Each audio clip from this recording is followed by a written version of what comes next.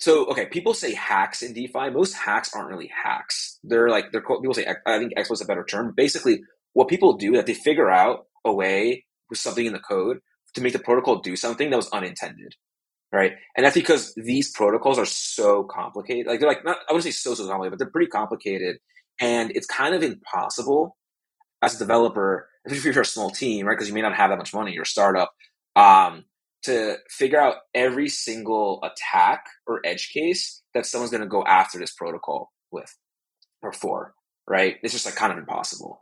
And so most protocols in the early stages, and frankly, like the intention is that in the early stages, they will have what's called like admin keys.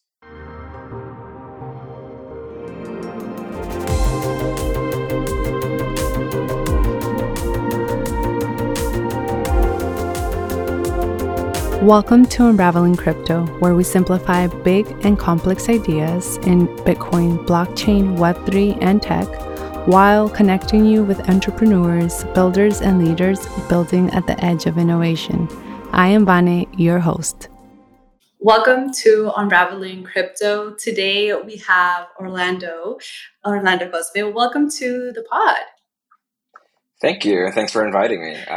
Been listening for a bit, so very excited to actually be able to be a guest. Yeah. So Orlando, you are probably one of the, also I always say this, but it's true. Like the first few guests that I've had on have been the ones that I've connected with and when I first started my journey. So it's really awesome to see the growth that has happened since the very beginning and where you are at. So I love to start with, what are you grateful for? I would say my family, friends, and health first and foremost. I think being in the crypto space sometimes people. I think what people are building is very important, but I think also we need to not lose sight of what's actually important, and those are very close and intimate relationships and our health. Because I think sometimes people get too much in the weeds, kind of lose track of their health, and so. Yeah, so those are the two things I'm grateful for. Knock on wood. I'm generally healthy, and my relationships with my friends and family. I love that, and I think it's like the simple things, always back to the basics. But I agree with you. I think that since being in the space, I've definitely been way more on the internet, phone, and less touching grass. Exactly. Go out, touch grass, get dinner with some people, hang out with friends, see your family. I am a culprit of this, of not, calling my mom enough, but call your mom. Oh, yeah. All of that. Yeah, for sure. So what's the next question is, I love to ask all the guests, what's your superpower? So that thing that you've been doing probably your whole life and is really natural to you. Yeah, I think so. It's not like, it's probably like an unorthodox superpower, I think. But I think one thing, and I didn't really realize this until I think like much later in life. But I think one thing that I am very good at, compared to other people, is very quickly just picking up something that's completely new, completely out of my element, and getting like, and usually I'm not the kind of person that like I'm really good at everything I try in a first instance. I'm actually not. Like I tend to not be so great, but I'm pretty good at just picking something up, really figuring it out, and learning how to improve and learning how to get better. And I think a lot of people, whether it be for like, because I think a lot of people may know what to do to get better, but they don't actually do it. They don't actually like execute and like stick to a plan or disciplined enough to do it. And I think that's something just throughout life that has helped me a lot, is kind of just picking something up and just like figuring out what are the things I need to do to get to that next level and actually doing it. And that includes things like, I liked sports as a kid, but like wasn't that great when I entered high school. And by the time I graduated high school, I was like the captain of both my football and wrestling team. And then and like was not that great in the beginning, right? I kept just like improving myself. And then same thing kind of happened with like academics, job stuff. Right now, for example, on the side, so I'm half Dominican, half Puerto Rican, but for my whole entire life could not dance salsa like at all. It was awful. Picked up less, started taking lessons like a little bit over a year ago. I'm the only person in my class that's still doing it, and I've like improved significantly. So like just like in different aspects of life, I think I've just been able to pick things up, starting a business, getting to tech, etc., being a lawyer, and just learning how to get better at these things. And I think it's something I didn't realize, I think, until later in life, but it really is, I think, a pretty good skill and superpower because it kind of makes me very, I think, adaptable to things. And being able to pick things up, like, and now I feel like I've had such a large breadth of different experiences that I can kind of make a lot of connections, connect the dots, etc. But like basically, and I guess like to summarize it more succinctly, knowing how to improve, I guess, is a superpower. I mean, I have to say this is like an incredible superpower to have because you said it really well where most people know what they need to do to get better, but they don't do it. Right. And Yeah. it's like the execution of it is the consistency. And I think I'm probably going to butcher this, but I've heard this say where it's like top athletes, some of the best are not necessarily the ones born with talent, but it's just like a little bit of talent and then a whole lot of consistency and commitment and practice and reiterating. So it kind of just reminded me of that. And that's really powerful because especially where we are at with so many new things coming at us, being able to dive in and stay the course is pretty powerful. So that's awesome. If you don't mind me asking, I'm flipping the script a bit, what would you say is your superpower? Ooh, my superpower. I think somewhat similar. I would say like I just do it. I've always been able to execute things really well. If I want to do something, I don't hesitate. Like I go all in. So yeah, if I want to do something, I don't overthink it. I just dive right on in. And I think I've always done that from a really young age. And yeah, so I think that would be my superpower. Just I'm gonna Yes. steal the Nikes. Let's do it. Yeah, that's a good one because a lot of people don't. So that's good. Yeah. Okay. Well, I know you are. Well, you've had like everyone in crypto has other life experiences. Startup VC, a lawyer, attorney, and then right now you are. Is it a founder? Yeah, founder for LexProof. But tell us a little bit about how you got into crypto and what drew you in. Yeah, I think the first time I heard of crypto was because I was in college and people were buying drugs on Silk Road with Bitcoin. And I actually remember I did read. I remember reading the Bitcoin white paper during that time, and I was like, okay, I don't know, yeah, whatever. Like I just didn't really put much thought into it because I was like, okay, like so cool. This like it's like basically like internet, some kind of internet money that you can then use to do illegal stuff online. Yeah. Okay, whatever. It's like I just the whole like conception, the whole idea of I think what crypto ended up becoming, and even Bitcoin itself ended up becoming. I didn't even have like the imagination for that at that time, just because again that was kind of like the first time I ever saw crypto. Fast forward to 2017, so this is the ICO boom. I was in law school, and actually one of my roommates, who I love him, but he's not exactly like the smartest person. He's kind of an idiot, and I mean that in a very endearing way, but like not someone who I'd be like, oh, like they put in thoughtful, rigorous analysis into what they were like investing in, right? He really got into the ICO boom. And I remember talking to him about it, and we were going back and forth, and he was basically just gambling, right?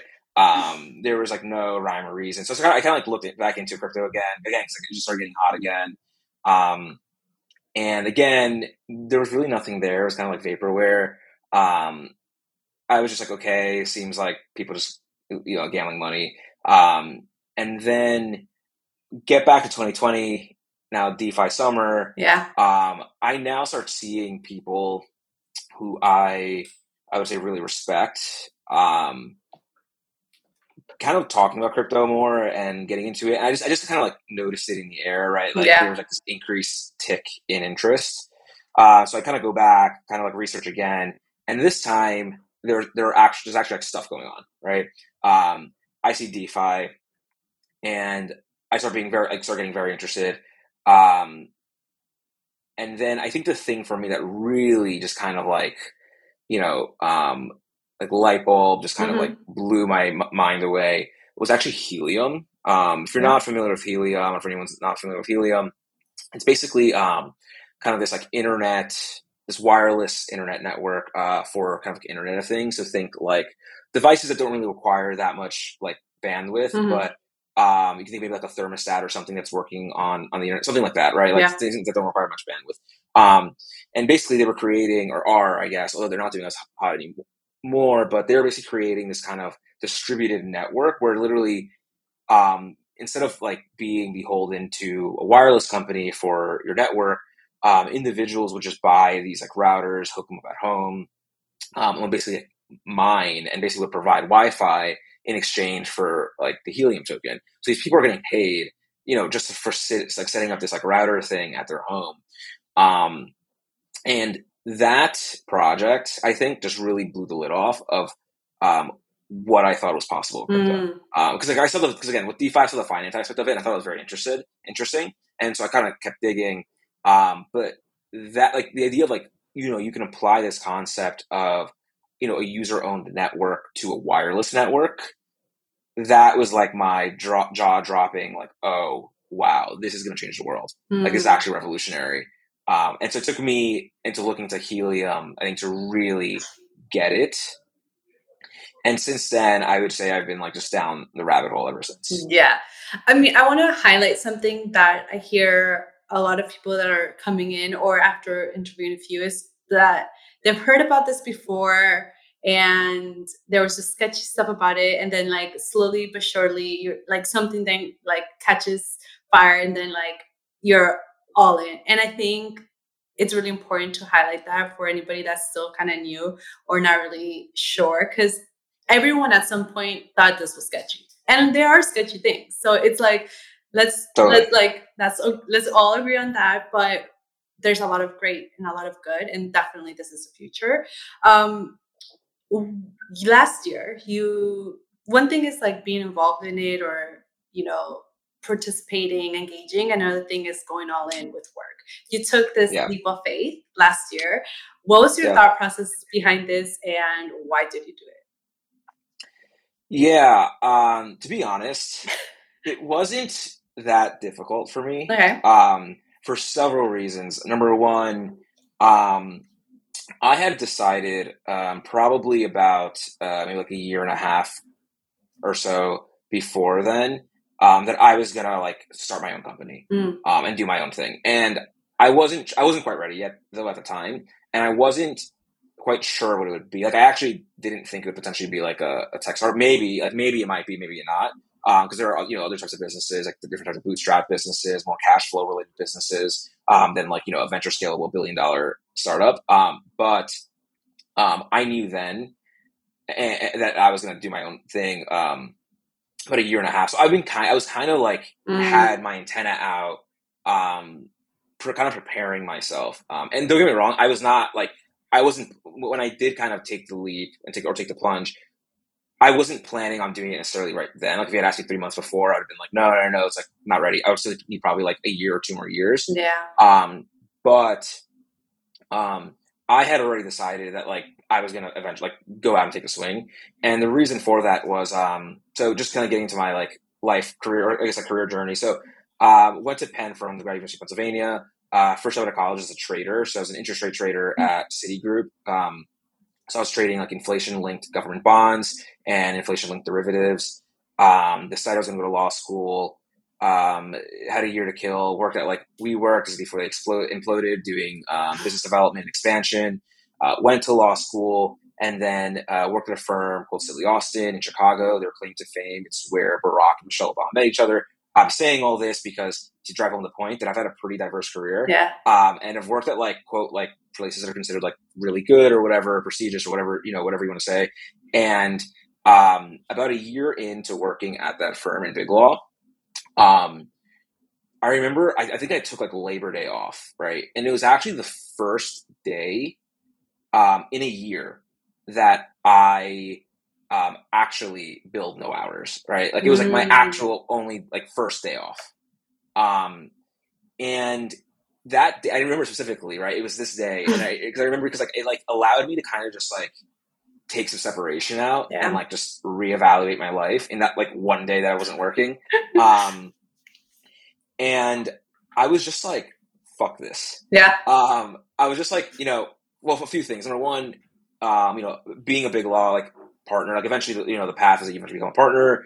And throughout that time, I had worked with many partners, working directly with many partners. And, you think like, oh, you make it to the promised land, you're going to be this partner, but you're still in this like massive organization. Yeah. And your life doesn't get better. Actually, especially at the junior partner level, I think they're the worst. It's the worst job at a big law firm, I think. Not even the junior people, because they're still trying to prove themselves. And they have to take ownership over everything. So they're like, their entire lives are basically work. And so forget about being like a good parent, being a good partner. And that's like your life. And because it's like legal, like practicing law, right? It's like you're doing all this to kind of go back and forth on like a comma in a legal brief, right? That like lawyers have to be perfect, right? There's a reason for it. Like I get it, right? Yeah. But it's just like, is this what I want to do in my life? Like, basically, not spend time with my kids on a Saturday at like 3, afternoon because I'm going back and forth with this associate over like the placement of this comma. Yeah. No. But even related to like the other experiences I had, right? Like being a trader or whatever, there's still a lot of that, right? And I'm not shy of. I'm not a person who like doesn't work hard, right? Like again, that was like the first day of the year I didn't work, Yeah. but I was just like, you know what? I'm working so hard. I bet that in 10 years, which is like the path it takes to make a partner, roughly, I can just go out, take swings. I can take a swing, fail, take a swing, fail, take a swing, fail. Probably take 3 or 4 swings during that time, and all I need to do is be successful once, and I would be wildly more successful than had I like waited and be a partner. Probably make way more money, have my autonomy, and enjoy my life way more if I just bet on myself. And so that's kind of the conclusion I came to. And I was like, from that day on, I was like, I'm going to bet on myself. Don't know exactly when, but it's going to happen. So I had my antenna out basically. Yeah. And then that's kind of just the background of, and then I was like pretty involved in the Saks community. We saw this, me and my co-founder saw this opening for DAOs. There's a little more into how we met and stuff, but like basically saw this opening for like DAO infrastructure. And so we were just like, you know what, let's just like take the plunge and let's do it. And I was kind of mentally already prepared. Yeah. Again, was faster than I would have probably liked or was in my initial plan or more soon.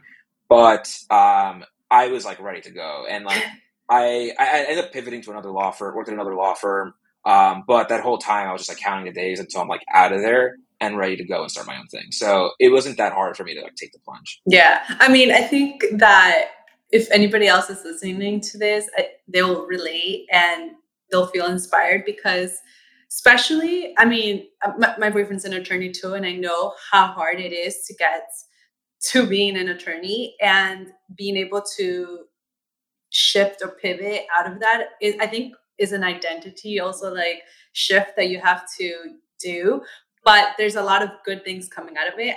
Even anyone that wants to just change to a different vocation, I don't think it's as easy as it is. And even the process that you walked us through, it's like it takes years maybe where this is something that you want to do, that you don't know exactly the timing. And perhaps the timing you always say like it's going to be a little further out. But you don't just do it. Yeah, you don't just do it. Yeah. But plans, the funny thing is like plans never go as planned. They just are there to help you. But I don't know, this is really interesting and exciting to hear how you just pivoted into Web3. Yeah, I basically just like needed that slight little push. Yeah. And I got in that slight little push and I was just like, that's all I need. Let's go. So, I mean, I guess moving now, one of the topics I wanted to discuss with you was to break down a little bit of what's going on with the SEC, regulatory, all of these things, because I think, well, one, anyone like the community that's listening in I feel like it's always placed like a lot of crypto natives too, and they love to hear from you, but also very newbies where they hear all of these headlines, they don't really know what's going on. And I love to explore a little bit about that, which then leads to Lex Proof, which I want to chat about because I've been diving into zero knowledge, but it kind of goes beyond what I can sometimes comprehend.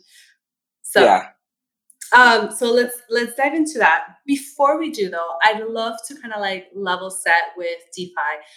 What is, if you can just give a little brief of what is DeFi and where is that industry right now, or where's that space right You said DeFi, now? right? Yeah. Yeah. So DeFi, or decentralized finance, is so. I mean, there's no like official term for DeFi, obviously, but most people, when you're talking about DeFi, what they're talking about is financial applications, or I guess like I don't want to say services, but basically financial services that are run on decentralized permissionless blockchains. Mm-hmm. And so what this means usually is that you have some kind of smart contract protocol, which basically just means just like some kind of algorithm, right? That is basically providing the financial service. And so, okay, that was really abstract, but the idea being, if I want to go and let's say trade one token for another token, instead of going to like some centralized intermediary or some kind of centralized exchange, I can go to what's called a centralized exchange or DEX, which is actually just a protocol, an algorithm. Mm-hmm. And then once I like send some code that says, hey, I want to like sell my token and buy this other token, the algorithm will just execute that. And there's no like person in the middle, just code. Yeah.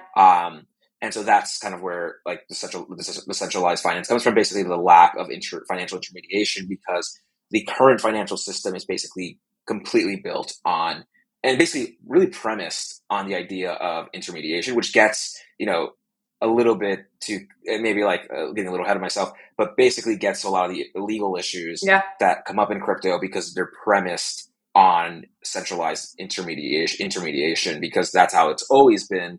And so the laws kind of deputize those intermediaries for, like basically for compliance purposes. And so that's kind of where the conflict comes in, at least legally.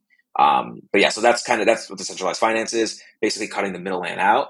And the idea being that it gives more sovereignty to the individual users, makes things cheaper, right? You don't have to deal with like a bank in the middle, kind of taking their cut, really just providing everything kind of back to the users, and cutting the middleman out. Yeah. Okay. This is really great, and I'm excited for like where we're heading to. So I want to just dive in. You actually created this really awesome fire thread on Twitter, highlighting the aspects and your takes too on what the U.S. Treasury published regarding DeFi, and which, by the way, I saw it also being featured on Milk Road's newsletter. Oh, nice. Yeah, I was just like, hey, I know him. I was reading that thread. Yeah. So quick aside, actually, my co-founder is like best friends with one of the initial co-founders of Milk Road. I eat that. But he's not even there anymore. So actually, like, it's funny that they still picked it up. But yeah.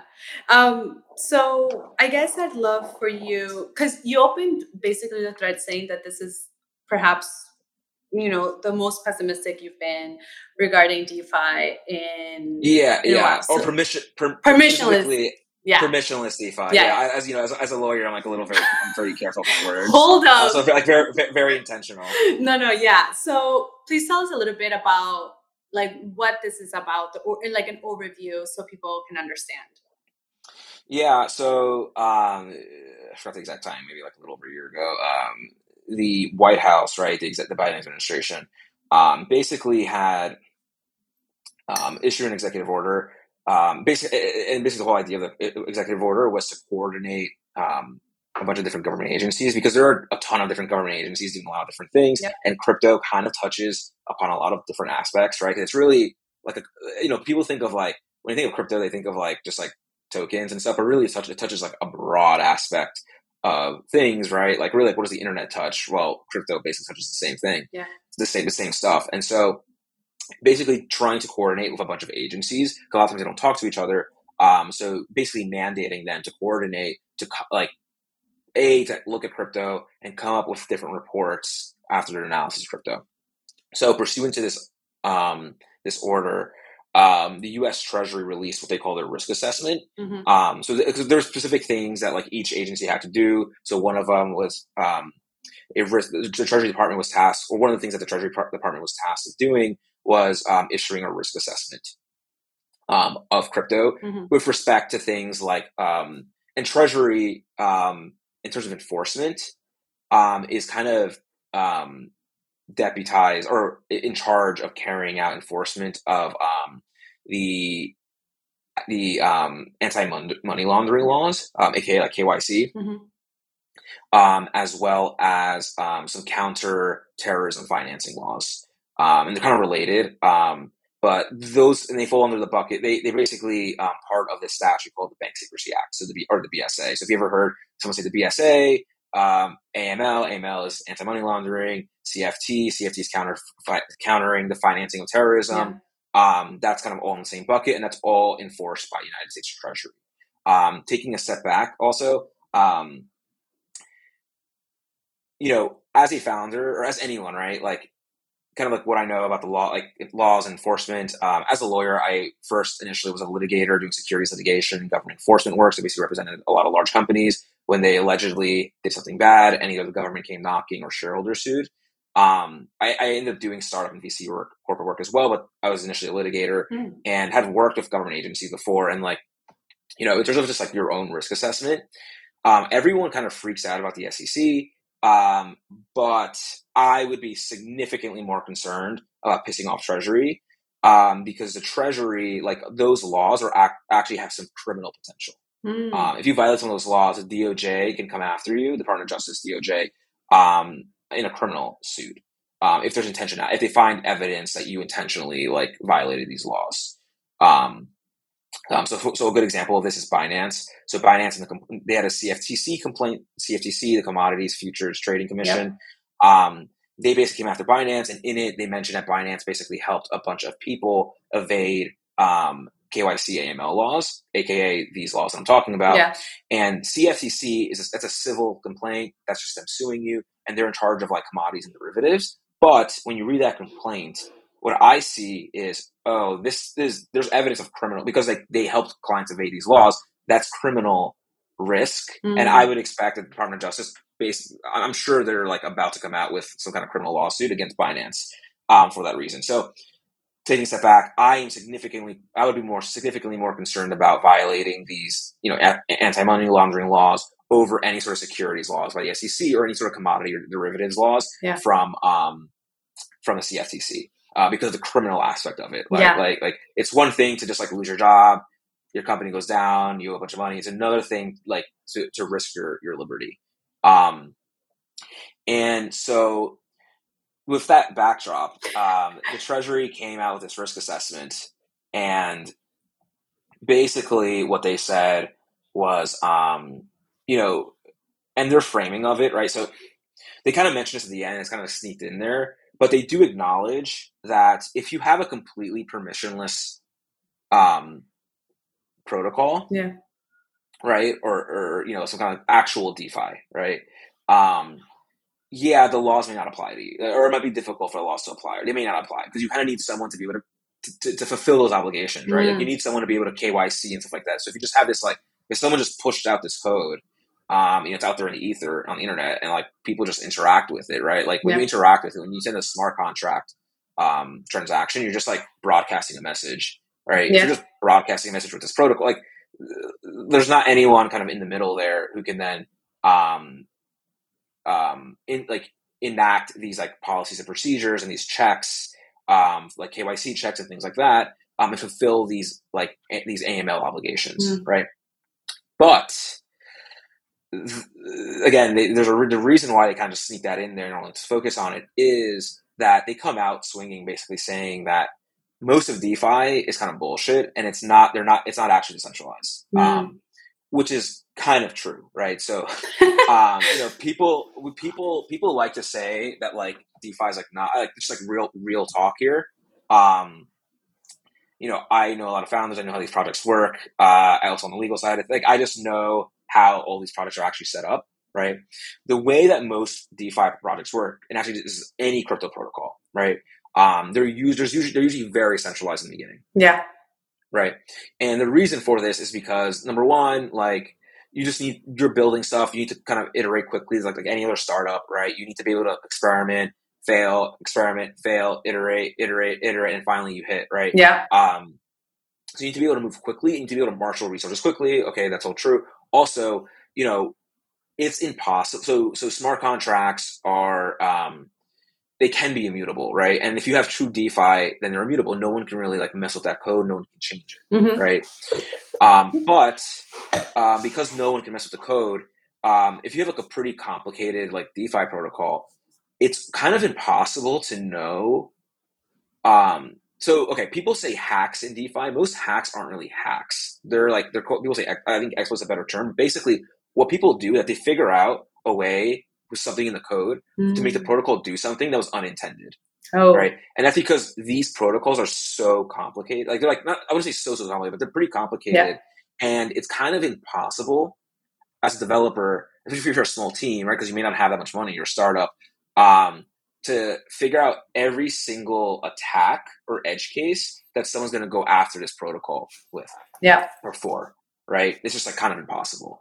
And so most protocols in the early stages, and frankly, or intent, like the intention is that in the early stages, they will have what's called like admin keys. And so actually the early team can kind of change things in the protocol. It's usually like a multi-sig, right? Maybe it's like a 3 out of 5, 5 out of Yep. 7, whatever, multi-sig. So you need like 3 out of 5, there are like 5 signers on the multi-sig.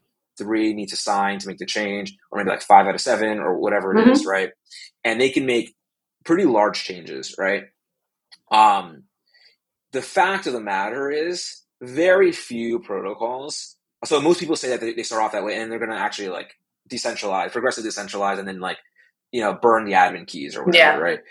The fact of the matter is, in the year of our Lord 2023, most protocols haven't done that. Yeah. So most protocol, and I think for good reason. As a founder, I'm like, yes, and that makes sense. If I take out the legal risk side of things, Yeah. that makes sense, right? Because you're like, you don't want like hundreds of millions of dollars or like of like users' funds being jeopardized or like lost or something, right? It's like, of course not, right? Yeah. You want to be able and do like damage control if something were to happen. Yeah, and you just add certain safeguards in place. So maybe you like that multi-sig, you maybe have a diverse group of people. Maybe it's not just a company. Maybe you have like some like community representatives on the multi-sig, whatever, Yeah. right? Like, etc. And you do it this way so that like if something happens, you have false safe, right? Like you have some kind of like way out, right? The problem there is going back to intermediaries. The way that the law looks at the intermediaries is basically if you are someone who is going to take custody or control of user funds, right? You now have these AML obligations. You're what's called a money transmitter.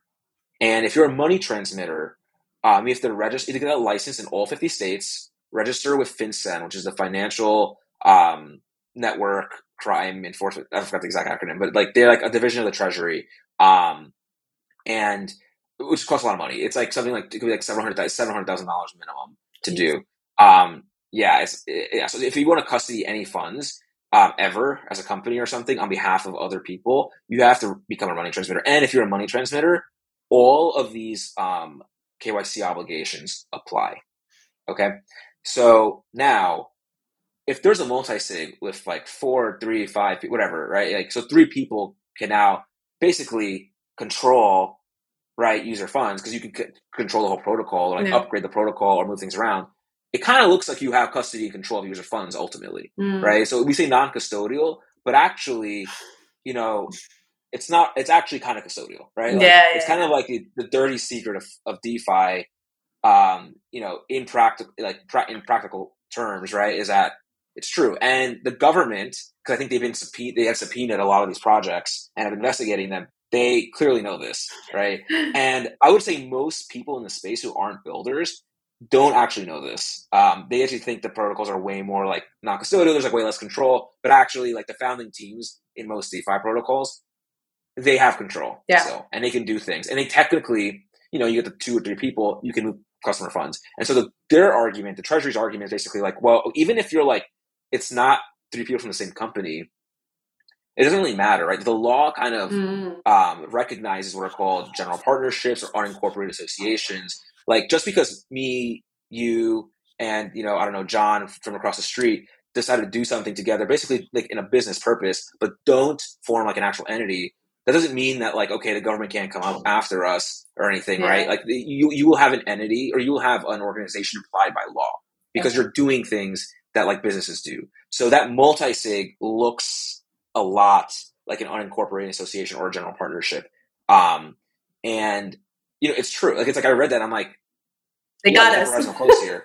Yeah, no, seriously, yeah. And it's like, Yeah. and it's true, and it's like most projects, and so that means that they have to like they have a duty technically to apply these obligations, right?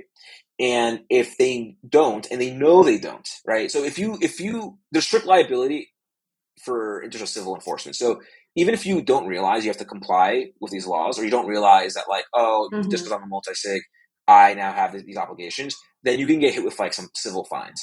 But if you know that like, you may have some of these obligations and you don't do anything about it, um, you may have criminal risk. Yeah. And so it looks like to me, and also the big takeaway of the whole assessment of the whole report was basically we should increase enforcement, which means they're going to come, which I take to basically means we're going to come after people for Yeah. this. And so it looked to me like a big warning shot, and basically them saying we are going to come after people for this, and we're laying out exactly our argument why as a warning.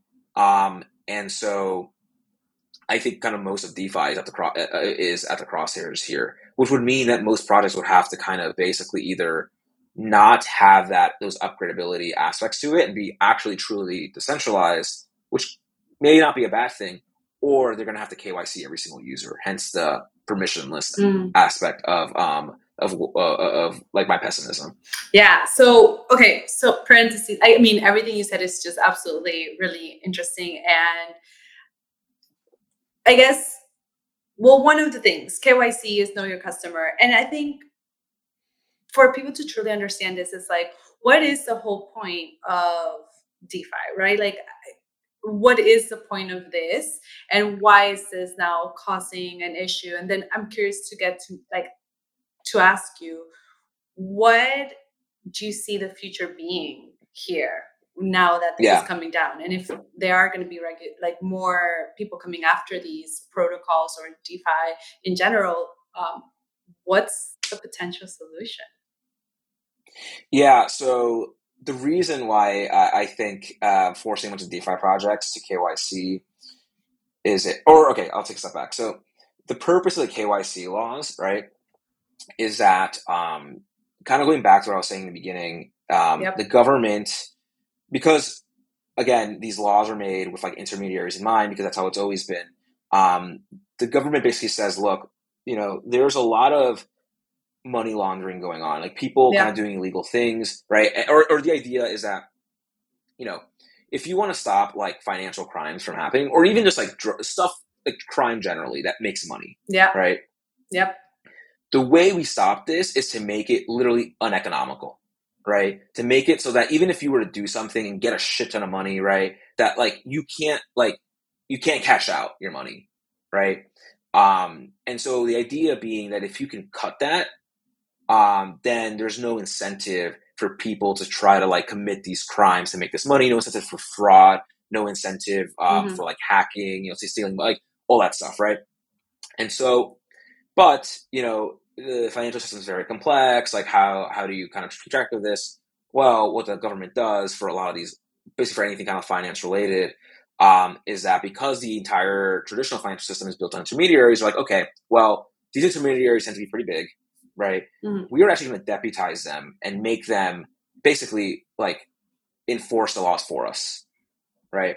And so they're going to be in charge of enforcing the law and making sure that like no dirty money is being used by their services. Yeah.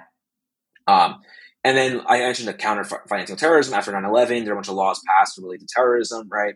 Also, the U.S. economic sanctions. So if the U.S. issues sanctions, but then J.P. Morgan's processing a bunch of payments, letting bank transfers happening between sanctioned people, it kind of defeats the purpose of the sanction, right? So they basically deputize financial intermediaries with following, with basically like clamping, like basically enforcing the laws for them, right?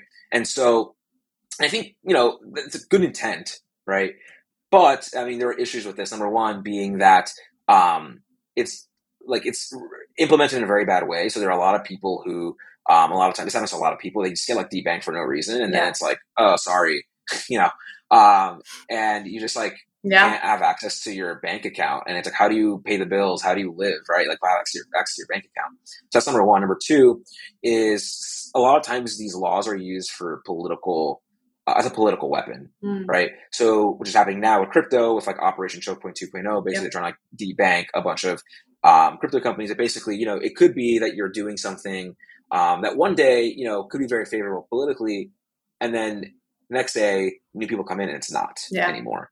And then one way that they get to like, you know, that sector is by cutting off access to the financial system. Through the intermediaries, because everything's controlled by the intermediaries. If they don't provide you access, you're kind of screwed, right? And so that's like so those are some of the problems with like implementing KYC. The other issue, the third thing is that it stifles innovation. So most of these DeFi companies are up, you know, they're like young startups. Like I'm a founder of a startup. I would not be able to register as a money transmitter. I don't have the money for that, right? Like it's just a lot of, and like a lot of investors, they don't want to necessarily invest in a startup if like they like the first $1 million have to go into like regulatory and legal fees. Like because like it's just like you need that money to like build their product, right? We need to we need to make sure that it's good to go to market kind of sense and not and so like. So then the other thing is that it also concentrates power, right? Because no one can afford all these, like the compliance for all this. And the fourth thing is that it stifles permissionlessness. So one of the other good things about DeFi is that because everything's open, using open source code, anyone can build on it. And because it's permissionless, anyone can kind of just like interact with it, like build on top of it. And it kind of leads to a Cambrian explosion of ideas because you just test anything out, right? If you now gate it this way, where only people who can afford, you know, like $1 million, right, in like legal and compliance fees, you're gonna have very little innovation, right, on top. And so those are kind of the issues. And one of the great things about DeFi is that it allows you to kind of just do what you want to do very quickly. And in my opinion, right, at the end of the day, everyone can kind of cash, or anyone at the end of the day kind of needs cash, right? So I think my personal view is that all of the KYC stuff should be at the centralized exchanges. Because that's or the fiat, what I call the fiat on and off ramps, right? When you trade crypto for fiat, because everyone has to hit those gates at some point, right? And so, and that's already that happens now, right? For me to go on Coinbase right now, I need to KYC. So I think that's where the point should be, right? And everything internal inside of DeFi should be completely free to go. And then as soon as you want to hit the gates into the real world, into the fiat world, then that's when you have to hit those, like the KYC roadblockers. In my opinion, that will kind of still support the government's mission of like, you know, preventing money laundering, financing for terrorism, financing against like, you know, state enemies, whatever, while still allowing for the kind of innovation and permissionlessness of DeFi.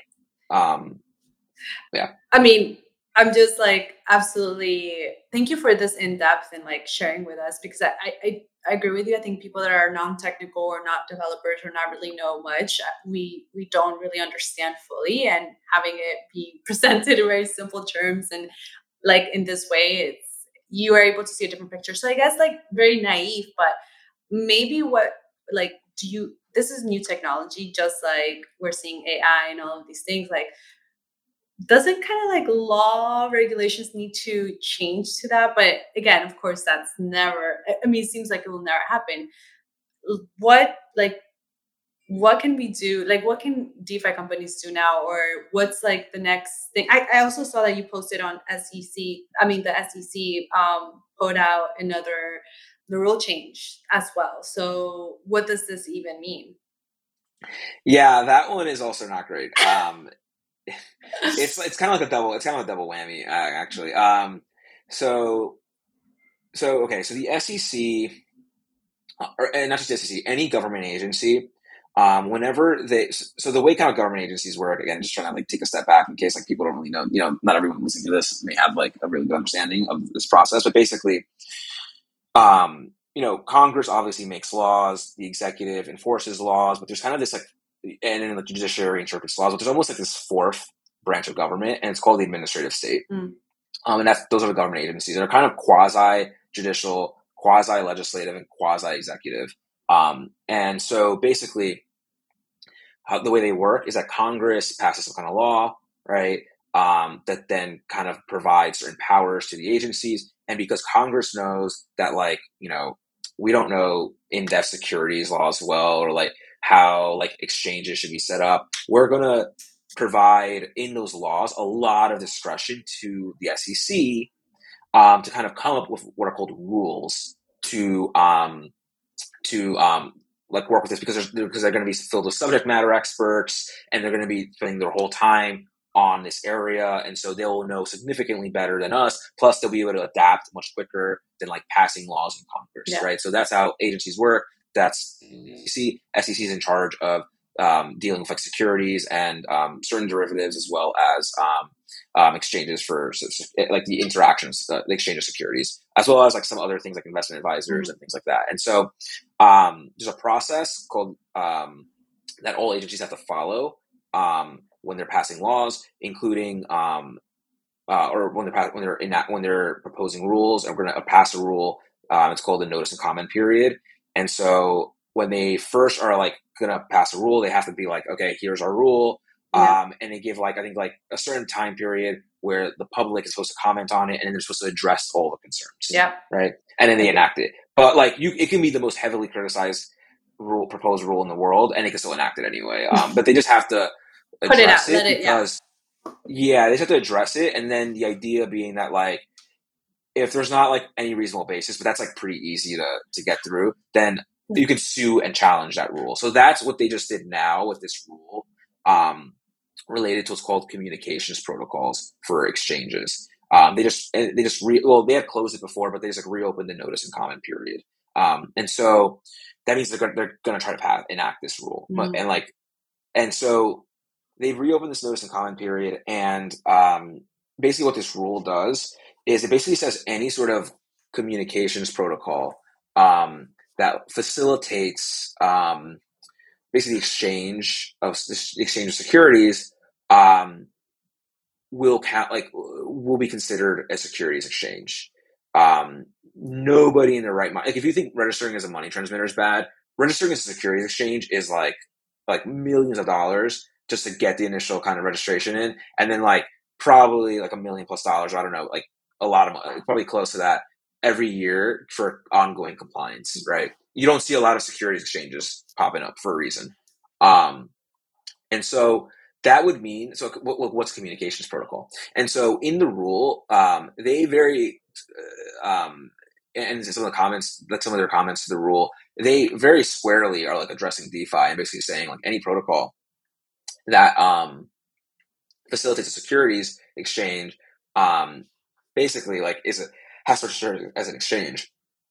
And then there are very broad terms. So even if you were to have like a very broad or a very permissionless protocol that's actually decentralized, right? So not what we were talking about before with the admin keys, but really true DeFi, right? There's stuff in there that basically said there's basically broad language in there that kind of suggests that even like a developer who may potentially deploy that protocol could potentially be like slammed here for this, because for assisting this communications protocol. Wow. And obviously every startup, right, that DeFi startup, they're not just also like deploying the code, they're also like marketing it. They're doing a lot of stuff for it, right? Like getting the community together, and that's all kind of like facilitating this communications protocol, right? Wow. And they're pretty explicit about it. Like, yes, that's exactly what this does. And so basically any sort of protocol that has any sort of exchange of security tokens would count. And frankly, the SEC would probably find that a lot, which they've said explicitly, that a lot of tokens are securities. And so it would really take down these DeFi, these decentralized exchanges.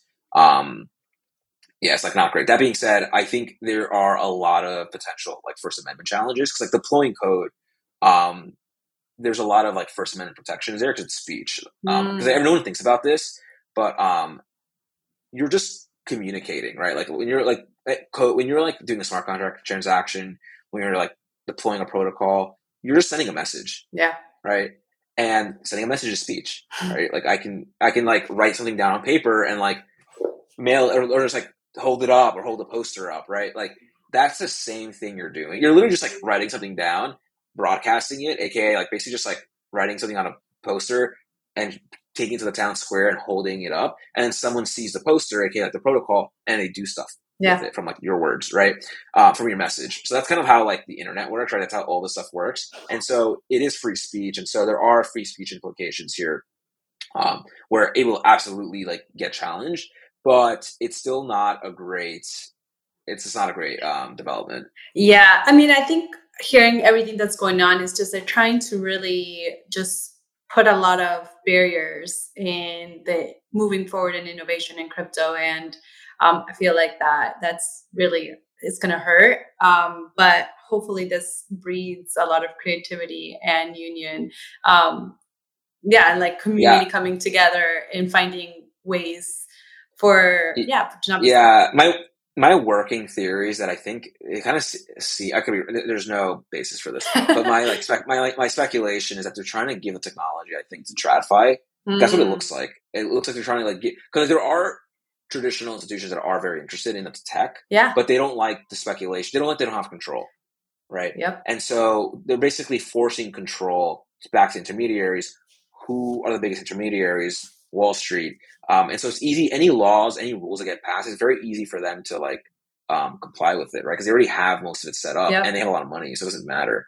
So it kind of looks to me like they're trying to give DeFi away to TradFi. Yeah, I mean that's definitely not unfounded at all. Like I can totally see how. Okay, I know we extended our time, but I think this is going to be really exciting. Please talk to us about LexProof and how this also is and what supports what we were talking about in today's conversation. Yeah, so LexProof, my startup, we're building Web3 native compliance infrastructure. The idea is to build products that allow you to comply with laws, but to do so in the most Web3 native way possible, so that for our customers are like apps, businesses, so that they can actually comply with the laws, but like do it in a way that doesn't cause, or that causes the least amount of friction for their products, right? Because a lot of current compliance solutions, they're clearly not made for on-chain activity, and so they kind of create a very just not like a very kind of just not great user experience. And and so our first product is it's called Certified. It's a ZK compliance verification product. What does that mean? So basically, ZK means zero knowledge. So basically, we issue what are called verified credentials. And this relates to kind of like identity solutions. If you ever heard of like DIDs or decentralized IDs, DIDs, this is like we actually use a DID solution for this, or like a DID protocol, basically. I would say it's a solution, but anyways, and so the way it works is users basically will get issued these what are called verified credentials. You can think of verified credentials. I'm just going credentials from now on. They're almost similar to NFTs, except the difference between an NFT and a credential is that no one can see the verified credential, right? Which is key. Because if you're dealing with like things like KYC, or under the securities laws, there are like things like accredited investor verifications, or accredited investor status, qualified purchaser status. That like basically to get one of those statuses, you need to have like a lot of money or generate a certain amount of income. There's certain thresholds you need to meet, or it's just like sensitive or sensitive personal information for KYC. You don't want this in an NFT, right? Because like the world can see it; it's public. And so with a verified credential, no one can see it until the user themselves discloses it via a ZK proof or a zero knowledge proof. Zero knowledge, the underlying tech is very complicated, but the concept is pretty simple.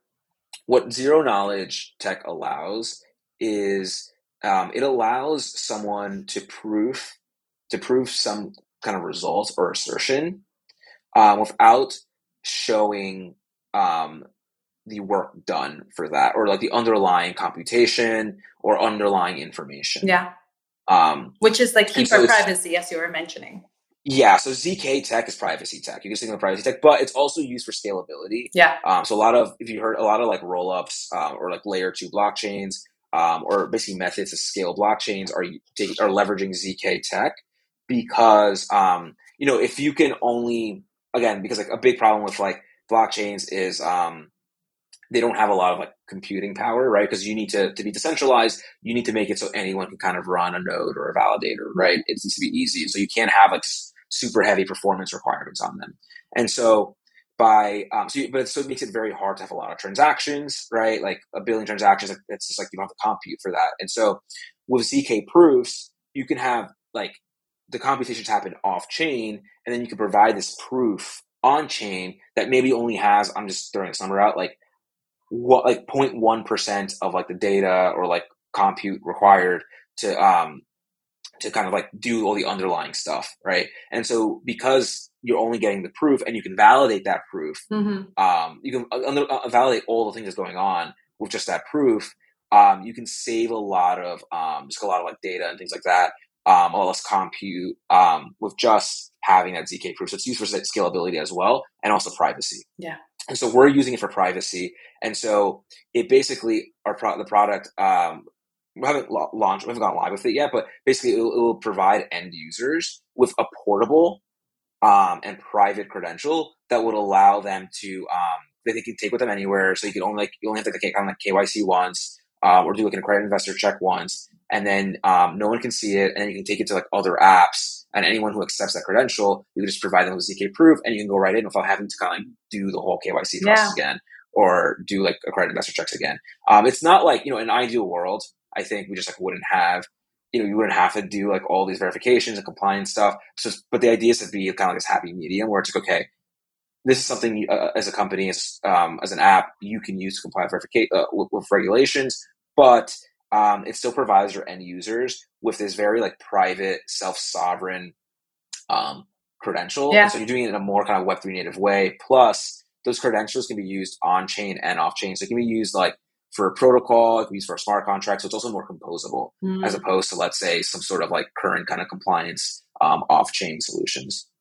Yeah, I mean, you broke it down really simply because I've been trying to dive into zero knowledge, and I'm like, okay. But thank you again for being here. We extended a little bit of our time. Before you go though, I wanted to wrap up with sharing this tweet that you put out that kind of caught my eye, because one of the other controversial topics definitely is AI. And you said, it's not AI replacing lawyers that lawyers should be worried about, but rather lawyers using AI replacing other lawyers. Yeah. Please share a little bit more about this and your thoughts. Yeah. So I think a lot of, and so I'm pretty pro AI, but I think a lot of anti AI people tend to, well, first off, they look at the tech now and they're like, well, it's like messing up, and it's like, okay, man, like look how quick, look at the exponential curve that's happening. But the other thing is, they see no world, right, where like certain tasks that they do or certain jobs can be completely replaced by AI, which I do think that's a lot more uncertain. Like, will we have what's called like, general AI, who knows, right? Like, or general artificial intelligence, but like, who knows, right? Like, but I can tell you right now, I've been using it. I've been using ChatGPT, and specifically like ChatGPT Plus, so it gives you access to GPT-4, which is kind of like the most advanced model. That I think you can only have access to if you pay for it. It's like $20 a month, so I think it's really worth it. It has so I've done legal work with it, and it has 100% sped up like my legal work by a lot, right? And that's not just with legal work. I've spoken to many developers where it's sped up a lot of their coding, right? And what this means is that you just need less of these people, right? Like accounting, you can imagine, certain types of project management, writing, copy editors. I think like some designers, you name it. A lot of these things are, the people who are kind of like, no, it won't, we won't be replaced. It's not like the AI replacing you that you need to be worried about. It's like me using AI and you not using AI that you need to be worried about, because I'm like, now I can now do things like 10x faster. Yeah. Yeah. I mean, I think that many of us that are in this space can kind of see that these type of technologies are really important. And if you don't use them, you kind of will be left out. But maybe when you are out in other fields, and I'm guessing law, any other field too, you that is really kind of outdated, that doesn't like innovation too much, perhaps will pause and not really sure if this is something that they want to be involved. And like you said, I think I hear a lot of friends that are also hesitant, not really sure. Heard them say, "Oh, but it's like spitting out bad knowledge. It's not really," but it's like it's in the baby infancy stages, and we just need to play with it. Yeah, and right now it's in its baby infancy stages, and it's making me a lot faster. Yeah, right imagine. Yeah, right. So now imagine like 2 years from now, 3 years from now, right? Yeah. And even if it doesn't improve that much from right now, honestly, like Buff. I think, yeah, right now I think honestly, like if I were a law firm right now, right, I could, if I had like 10 lawyers and I had everyone using like ChatGPT efficiently, honestly, I could probably cut like 2 of those lawyers at least, maybe 3. Yeah. And honestly, probably a little more.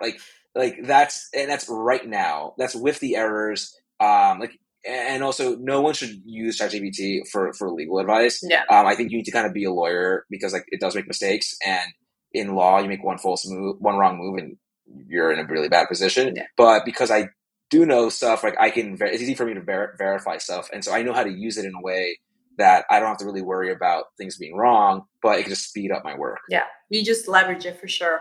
Well, thank you so much, Orlando, for coming and sharing your thoughts and everything. All of the information you provided about Lex Proof will be in the links, but are there any last things that you want to say? Go outside and touch grass, right? Springtime. I think a lot of times people spend way too much time. I think especially in tech, people spend way too much time indoors. Kind of like bringing it back to the first thing we talked about. Yeah. Take care of your health. See your friends. See your family. Touch grass. We're social people. We're social beings. And take advantage of the spring and summer. Yeah. Well, thank you. I hope everyone listening in or watching found this as interesting as I did. I'm totally geeking out, probably going to re-listen. But share it with people that you love. Hit subscribe. It really helps just grow the pod even more and have awesome guests like you. I hope everyone has a good day.